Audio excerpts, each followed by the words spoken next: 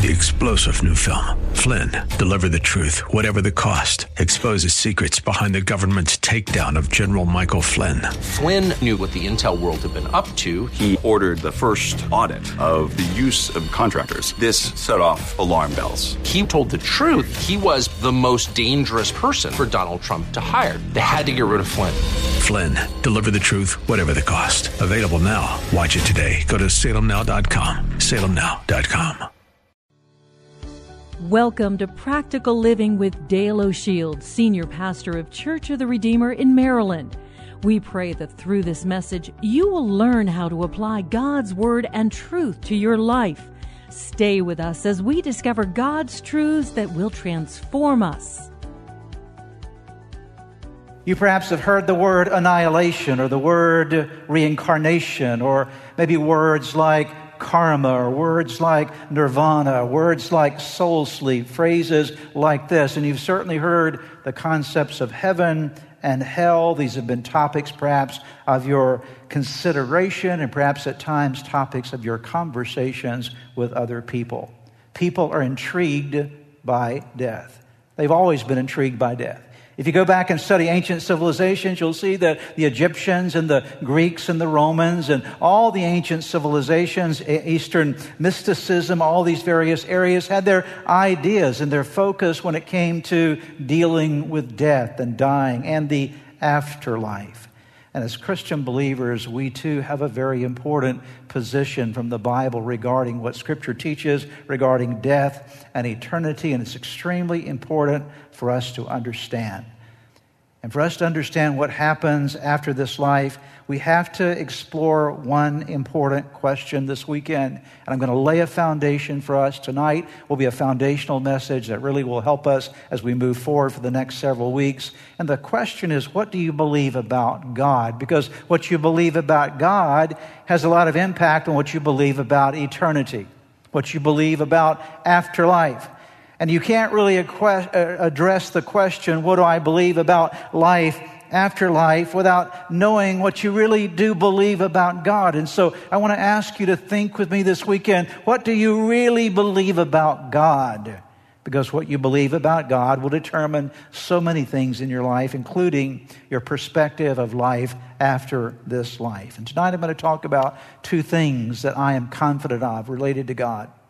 Two things that I believe in are very convinced of the fact, convicted of the reality that the Bible teaches us about God, and two things that I believe that you need to believe about God to be assured of your eternal destiny as we move through this series together. Here's the first thing I want to talk about tonight. I want to encourage you to understand that Scripture is very clear in teaching us that there is a God, and He is the one and only God. There is a God, and He's the one and only God. Take a look at some scripture verses with me. Genesis chapter 1, verse 1. Would you agree that's the very first verse in the Bible, is it not? Genesis chapter 1, verse 1. What does it say? It's on the screen. Read it with me. In the beginning, God created the heavens and the earth. The Bible doesn't start with trying to prove God. It starts with the declaration, there is a God. In the beginning, God, and then God acted. God did. In the beginning, God created the heavens and the earth. Psalm 53, the first part of verse number 1 says, the fool says in his heart, there is no God. So the Bible lays out the case that it's actually foolish to have this concept, this idea, this belief that there is no God. I heard it said this way, it takes much more faith to be an atheist than it takes to be a Bible believer. Because an atheist has a certain amount of faith. They don't believe in certain aspects of who God is. And the believer says, yes, I do believe. And so the Bible says the fool says in his heart, there is no God. Ecclesiastes chapter 12, verses 6 and 7. Yes, remember your Creator, capital C. Now while you're young, before the silver cord of life snaps and the golden bowl is broken, talking about death. Don't wait until the water jar is smashed at the spring and the pulley is broken at the well. Again, talking about the end of life. For then the dust will return to the earth and the spirit will return to God who gave it.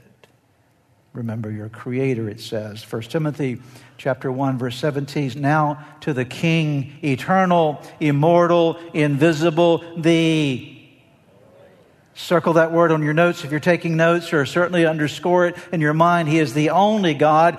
Be honor and glory forever and ever. Amen. Throughout history, when people talk about death and think about death and dying, they're always considering something related to death and dying, and that's God, because you can't talk about death and dying without talking about God. Because the reality of death forces you to ask yourself the question, is there a God? Does God exist? And the reason you're asking this question related to death is because if you are going to die, there's a potential afterlife. And when you die, you are asking yourself the question, what's going to happen when I meet my Maker? What will my eternal fate be? And so you can't answer a question about believing regarding death without tying it in to belief regarding God, because internally you have a sense of accountability to Him. And so I want to give you some evidence tonight.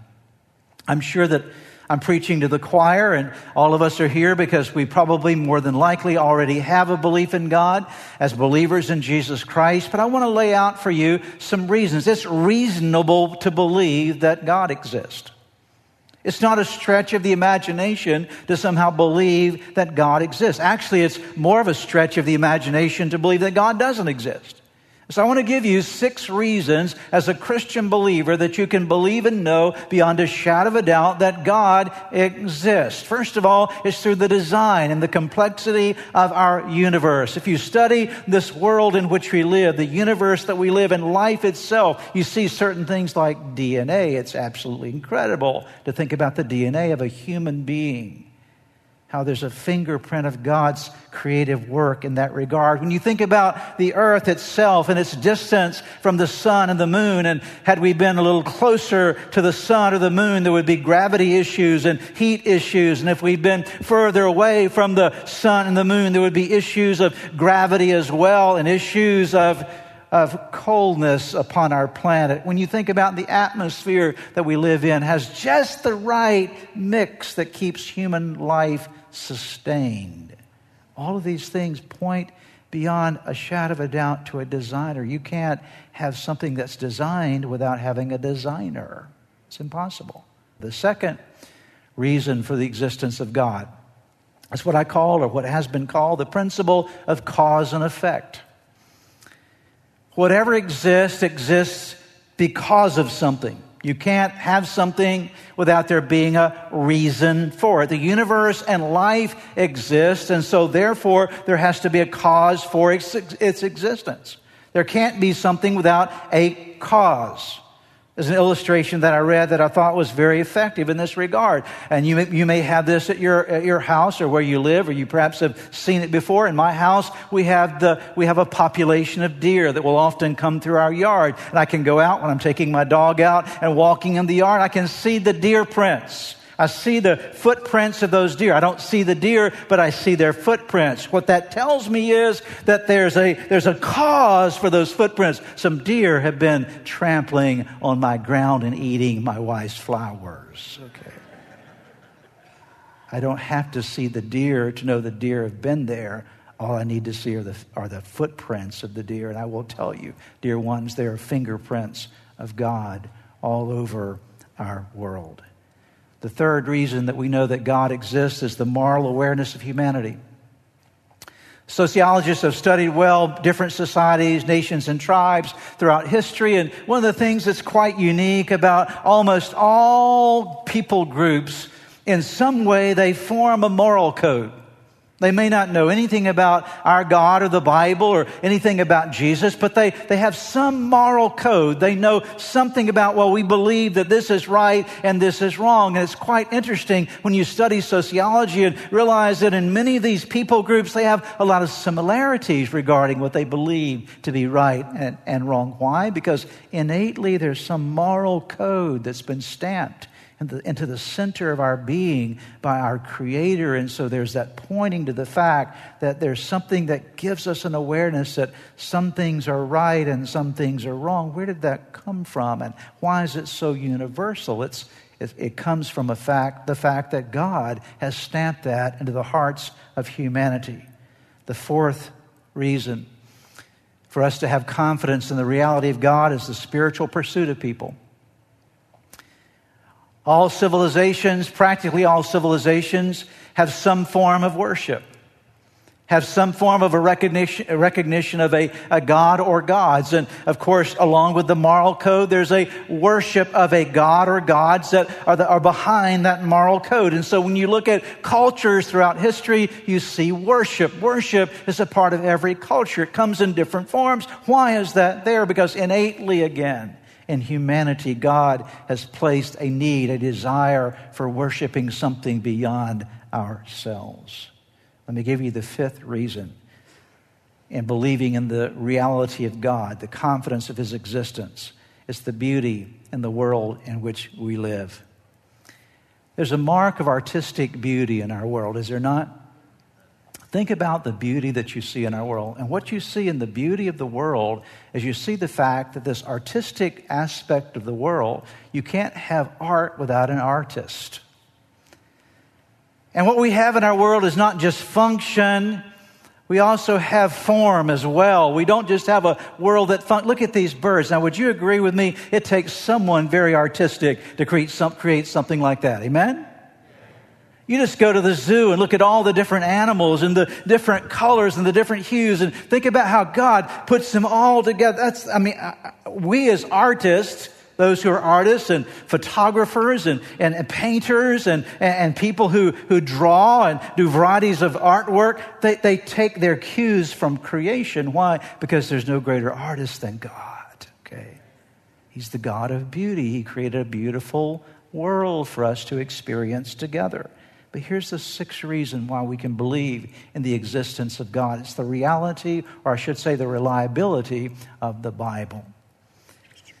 This book called the Bible is something that you and I need to cherish and honor because it is a supernatural book.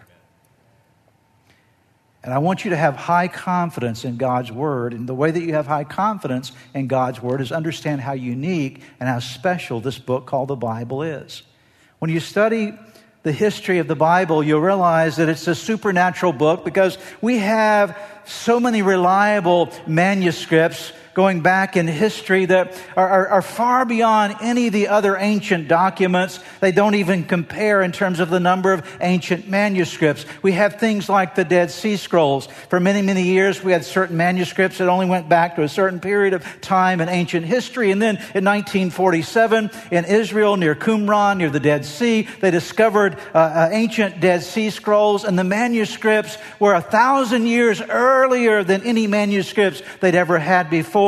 And they compare the ancient 1,000-year-old manuscripts with the newer manuscripts, and there were almost very slight differences in the manuscripts. The reliability of the Bible is beyond anything of any other manuscript or any other document in history. It was written by over 40 different authors, inspired by the Holy Spirit over 1,600 years, and yet there's a consistent theme from Genesis to Revelation. Think about that. We could take 40 of you right now and tell you to write the same story. It would be all different. But God used 40 different people moved by the Holy Spirit over 1,600 years. And then you find that now there's the consistent theme going all the way from Genesis to Revelation of the manifestation of Jesus Christ and the grace of God and the promise of salvation. It's all there, all coming in different centuries and different times. That is a miracle, folks. That is a miracle. We know the reliability of the Bible because it's proven to be accurate historically and archaeologically. For many, many years, there was no one could find reference in archaeology to the reign of King David. He's all through the Bible, right? When you study the Bible, you know about King David, but they could not find any historical evidence that King David even existed. And then in 1993, they were in the upper part of Israel, a place called Dan, and they were doing some excavation, and they found a stone that had been written in Aramaean from an Aramaean king who talked about a war that he had against the house of Israel and the house of David. And suddenly now archaeology points to the fact, yes, the Bible is true. For many, many years, there was no external evidence of a man by the name of Pontius Pilate. Anyone remember that guy?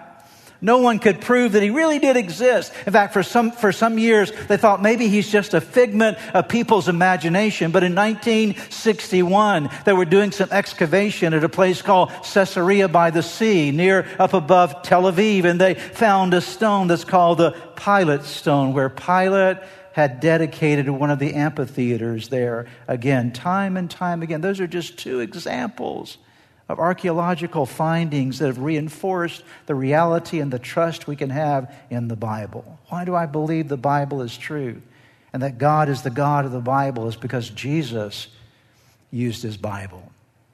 He didn't have a Bible like you and I have, but he quoted the Old Testament scriptures time and time again. He made reference to the Old Testament and to teachings of the prophets, as did the apostles. And I will tell you another reason that we can have confidence in God and confidence in God's Word is because lives are daily miraculously changed by the words in this book. Amen? And there's some of you that are sitting here today. In fact, all of us at some level in our lives can say, my life has been shaped and my life has been changed, and my thinking has been transformed just by scripture verses that I have read at times that sparked something inside of me and transformed the way that I thought and the way that I lived. I'm here to tell you that if you're going to have confidence in the life after this life, you've got to believe in the God of the Bible. You've got to believe that he is real. But there's a second thing that you need to know about God. If you're going to be prepared for death, you have to understand who God is. And I'm going to give you some words on the screen here. Who is this God of the Bible? And here's some words. Why don't you read it together with me? God is loving, good, holy, true, and just. If I'm going to heaven where God is, I want to know what he's like. How about you? I need to know what this God is of the Bible. What is he really like? And so we've now embraced God's existence. We've got to ask ourselves the question, what is his nature? What is his character? Because the nature of God will determine how you think about death. If you believe in God, but believe that God is a mean, angry, frustrated, judgmental God, does anyone want to go hang out for eternity with him? No. You've got to understand something about who he is. And so let's take a look at what the Bible says about the reality of who God is so that we know who we're going to give an account to one day. First of all, the Bible teaches us that God is a loving God. Because God is love, listen closely, because God is love and heaven is where God is, heaven is permeated with an atmosphere of love. I've been doing some reading in this preparation for the series on people who've had experiences with near-death experiences. It's quite interesting to do some studying, and most of what I've been trying to read have been of people who are really have been maybe skeptical initially, or of Christian believers who maybe had nothing to gain from the relation from relating their story. And there are some amazing stories of people who've had encounters in moments of death when they were on their deathbed, revived later miraculously by medical procedures. But they talk about the atmosphere of love that they enter into when they pass from this life to the next life. See, God created us for a relationship with him, and he made the way possible for us to have a personal, eternal relationship with him. Why? Because God loves us. God cares deeply about you.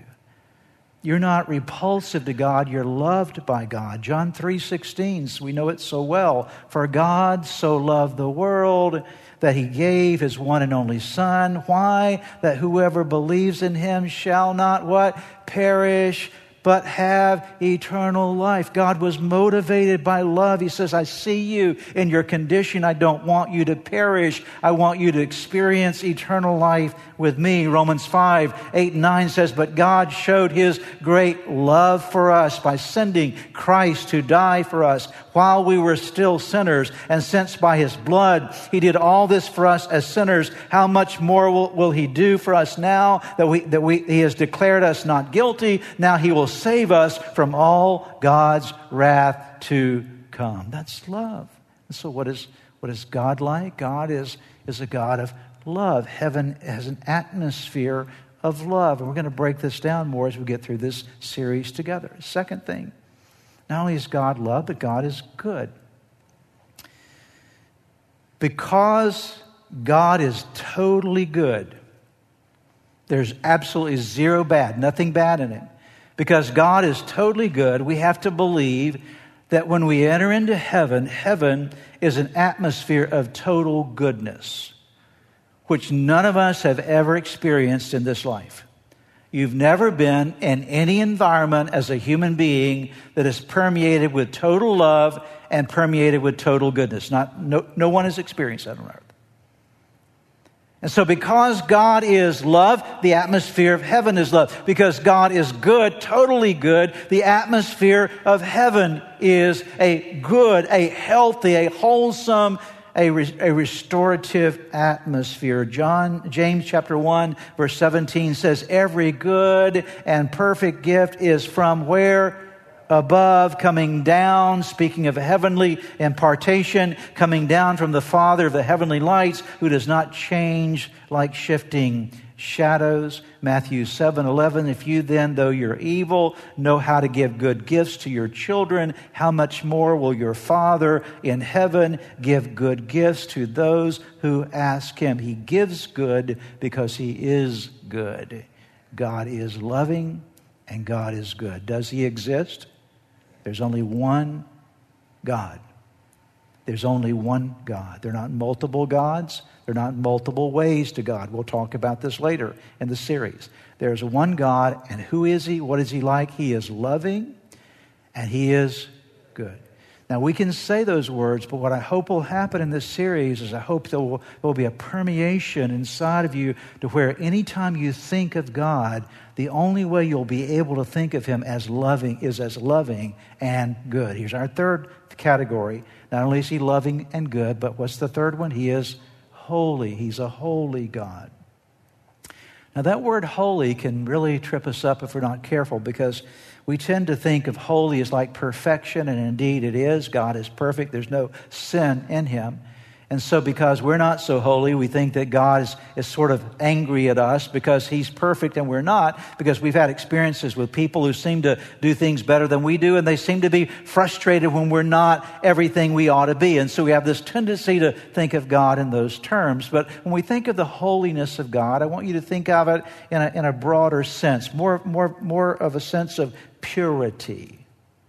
There's nothing impure in Him. Just like if you're to purify water, you're taking all the impurities out of it. And because God is holy, what is the atmosphere of heaven?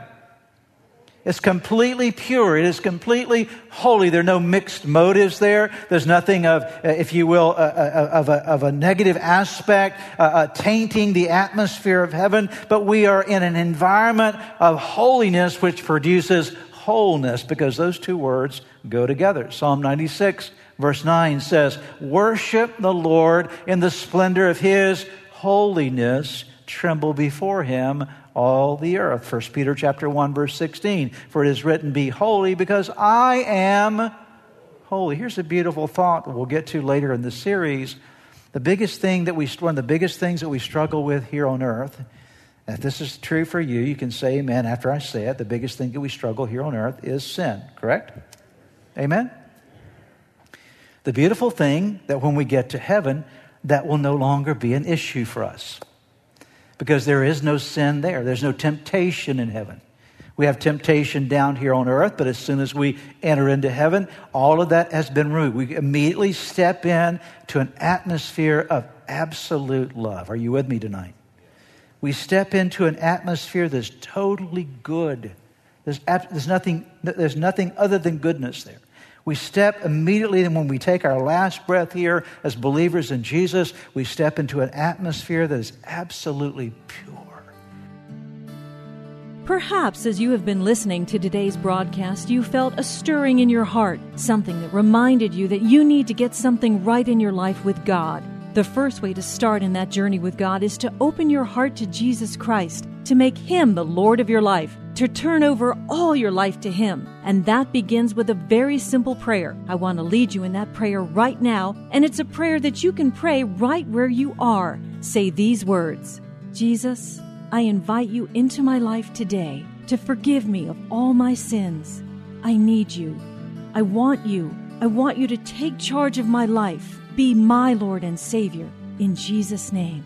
Now, if you just prayed that prayer with me, I want to encourage you with a promise from God's Word that says, when we call on God's name, when we call on the name of His Son Jesus, there is salvation that is brought to our lives. He changes us from the inside out. And the Bible says that if any person is in Christ, he is a new creation. Old things pass away. Behold, all things become new. And that's what's happened to you today as you've opened your heart to Christ. Let me encourage you. You need to take the next step. The next step is to make sure that you get into a good Bible-believing church where you're studying God's Word. And make sure you get a copy of God's Word and begin to read it. Spend some time each day in prayer.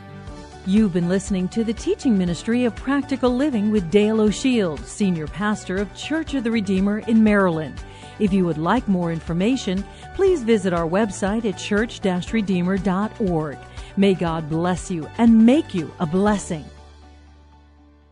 3-star General Michael J. Flynn, head of the Pentagon Intelligence Agency, knew all the government's dirty secrets. He was one of the most respected generals in the military. Flynn knew what the intel world had been up to. He understood its funding. He ordered the first audit of the use of contractors. This set off alarm bells. The explosive new documentary, Flynn, Deliver the Truth, Whatever the Cost, uncovers the facts behind this scandal. Flynn told the truth. He was the most dangerous person for Donald Trump to hire. I find out the worst enemy that I'm going to face in my life is right here in America. They took my assessment and they wanted me to change it. And I was like, I'm not changing it. They had to get rid of Flynn. With in-depth interviews, archival footage, and never-before-seen personal records of the man behind the headlines. I just felt like I was drowning. Flynn, Deliver the Truth, Whatever the Cost. Available now. Watch it today. Go to salemnow.com. salemnow.com.